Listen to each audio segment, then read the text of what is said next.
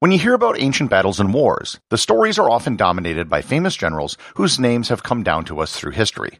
However, military success often relied on more mundane things.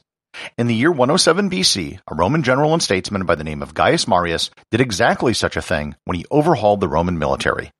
Learn more about the Marian reforms and how they set the stage for the Roman Empire on this episode of Everything Everywhere Daily.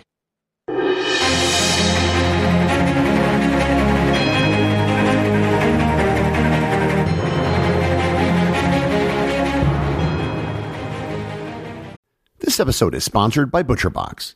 Summer is right around the corner, and that means cookouts. No matter what your preferred food is for a cookout or a barbecue, ButcherBox can help you make it the best. If you want to serve up some hamburgers, ButcherBox has grass-fed ground beef to make the perfect smash burger. Want to cook up some steaks? Well, ButcherBox has that too, with some of the best cuts of steak such as New York strip, ribeye, and filet mignon. Do you like grilled chicken? Well, ButcherBox has some of the best pasture-raised chicken that you will find anywhere. And if you really want to wow people at your next cookout, you can try grilling some of their wild-caught salmon on a cedar plank. Sign up at butcherbox.com/daily and get a special deal. ButcherBox is offering my listeners a free-for-a-year offer plus an additional $20 off. You can choose salmon, chicken breasts, or steak tips free in every order for a year. Sign up today at butcherbox.com/daily and use code DAILY to choose your free-for-a-year offer, plus get $20 off your first order. This episode is sponsored by Heaven Hill Bottled and Bond Bourbon. I recently had the chance to try Heaven Hill Bottled and Bond, and I can attest to its exceptional aromas with hints of caramel and vanilla intertwining with its oakiness, which provide a well-rounded flavor profile. Taking a sip is akin to experiencing a piece of bourbon history firsthand. Heaven Hill Distillery may be America's most quintessential bourbon distillery. Established in 1935 after the end of Prohibition, the distillery was established by the Shapira family and has remained a family-owned distillery to this day. In 1897, Congress passed the Bottled in Bond Act, which set forth strict rules for any bourbon labeled Bottled in Bond. Heaven Hill Bottled in Bond Bourbon goes beyond the stringent requirements of the law by aging its bourbon for 7 years, not 4. The end result is a gold medal-winning bourbon that truly stands out. Available nationally, look for a bottle at your local store. Heaven Hill Bottled in Bond. Heaven Hill reminds you, think wisely, drink wisely. This episode is sponsored by Surfshark VPN. For those of you who don't know, VPN stands for Virtual Private Network. It allows you to surf the web through an encrypted connection through another computer, and that computer can be anywhere. If you don't use a VPN, you should consider doing so for a host of reasons. It can protect you if you're using a public Wi-Fi connection. It can help you get around firewalls in countries that block internet traffic, and it can allow you to access streaming content from countries where it might not be available, like certain movies on Netflix. Surfshark works on your desktop, laptop, or on your smartphone. To start securing your internet connection, visit surfshark.deals/everythingeverywhere. Enter promo code everythingeverywhere, all one word, to get 83% off and 3 extra months for free. Once again, that's surfshark.deals/everythingeverywhere, promo code everythingeverywhere, or just click on the link in the show notes. Before we get into the details about what the Marian reforms were, we first need to understand why they were necessary. When Rome started out, it was just a city, and it controlled a small territory. As with every ancient culture, the economy was dependent on agriculture. When wars or battles were fought, they were fought mostly with land-owning farmers.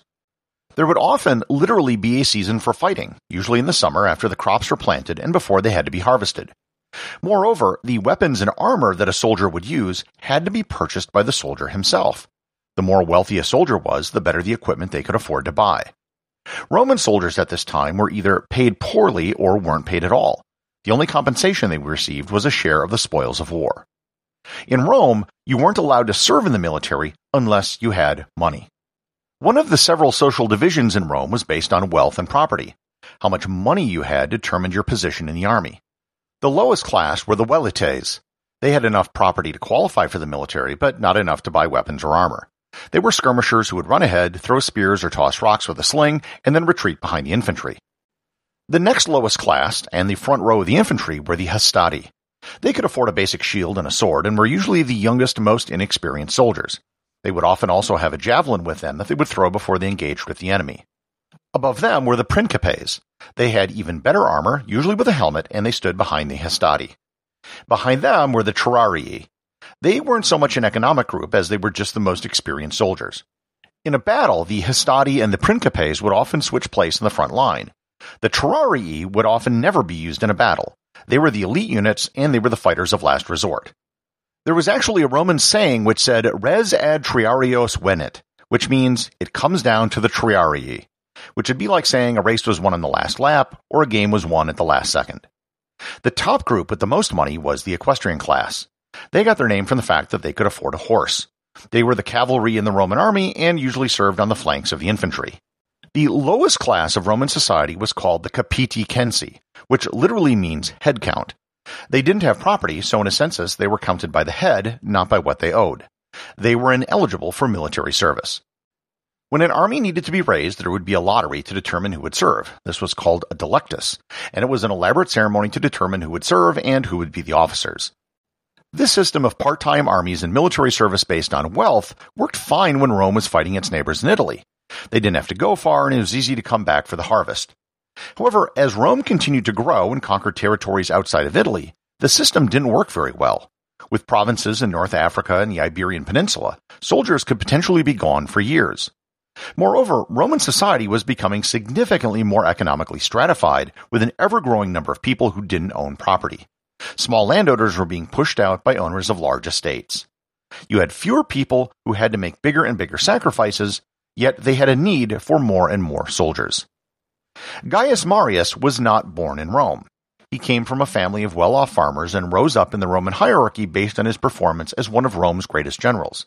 He held the consulship a record 7 times and was called the third founder of Rome.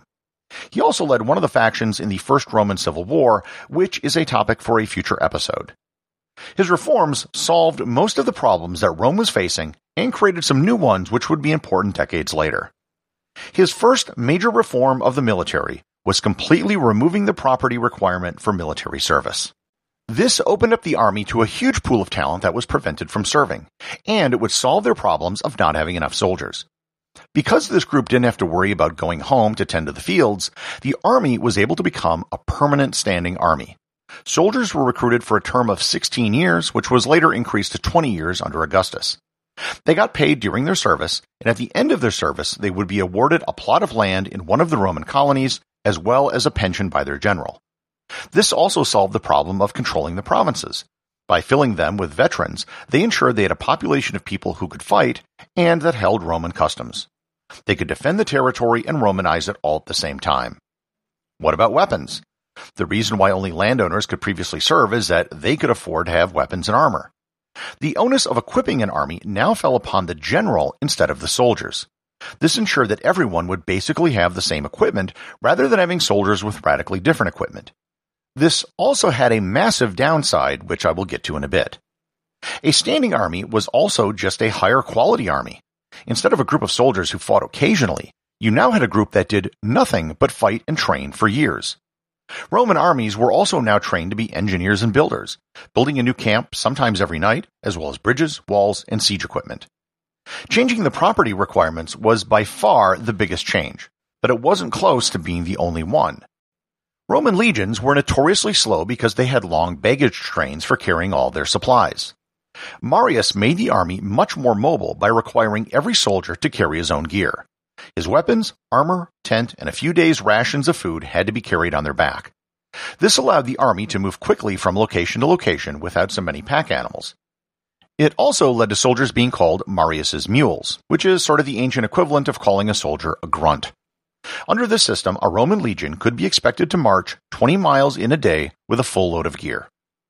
Another huge reform was a change in the fundamental Roman tactical units. The different units that I described previously, the Hastati, the Principes, and the Terrarii, were all part of what was called a maniple. The maniple system was the successor to the phalanx which the Romans originally copied from the Greeks. The maniple simply was too inflexible and couldn't be deployed in large numbers. It was also built around the system where everyone had different levels of armor and weapons. Now everyone would have the same weapons and armor, so the maniple wasn't necessary. The maniple was replaced by the cohort. The cohort was a much more flexible and homogenized unit consisting of about 480 soldiers. A legion consisted of 10 cohorts. Each cohort was made up of 6 centuries. A century was made up of 10 contubernia, and a contubernia consisted of 8 men. So, each legion consisted of about 4,800 soldiers.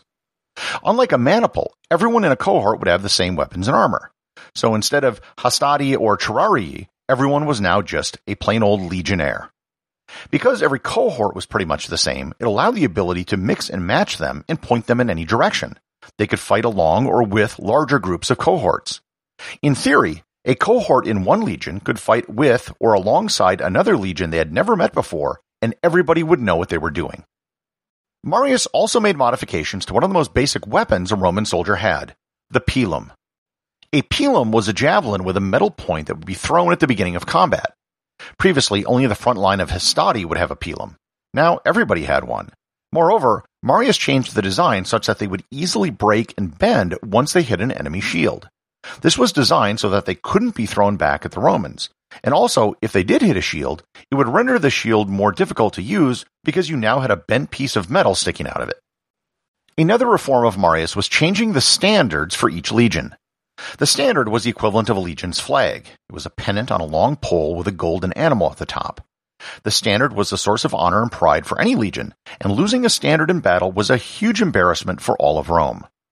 Prior to Marius, there were different animals used on a legion standard: an eagle, a boar, a wolf, a horse, or a minotaur. Marius changed it so that every legion used an eagle. It was a minor reform, but another step towards homogenizing how legions operated. The final reform was that any Italian who fought in a Roman legion was given Roman citizenship. Allied armies from Italy would often fight alongside Romans, and Marius found it far too confusing. By extending citizenship, it expanded the number of people who had an incentive in the success of Rome. For the most part, these reforms were a remarkable success, at least militarily speaking. The creation of a well-trained, well-equipped, permanent standing army made Rome's military one of the most powerful in the world. However, the move from personally acquiring weapons and armor to putting that responsibility on the general ensued that legions would soon become the playthings of the ultra-rich. It led to an inexorable shift from part-time soldiers whose loyalty lied to the Republic to a professional class of soldiers whose loyalty lay with their general, and later emperor. Over the centuries, payment and support of the legions would determine who would sit on the imperial throne. This would come to a head just a few decades later, when armies loyal to Gaius Marius's nephew, a man we know as Julius Caesar, led to the collapse of the Roman Republic. Everything Everywhere Daily is an Airwave Media podcast. The associate producers are Thor Thompson and Peter Bennett. If you'd like to support the show, you can do so over at patreon.com.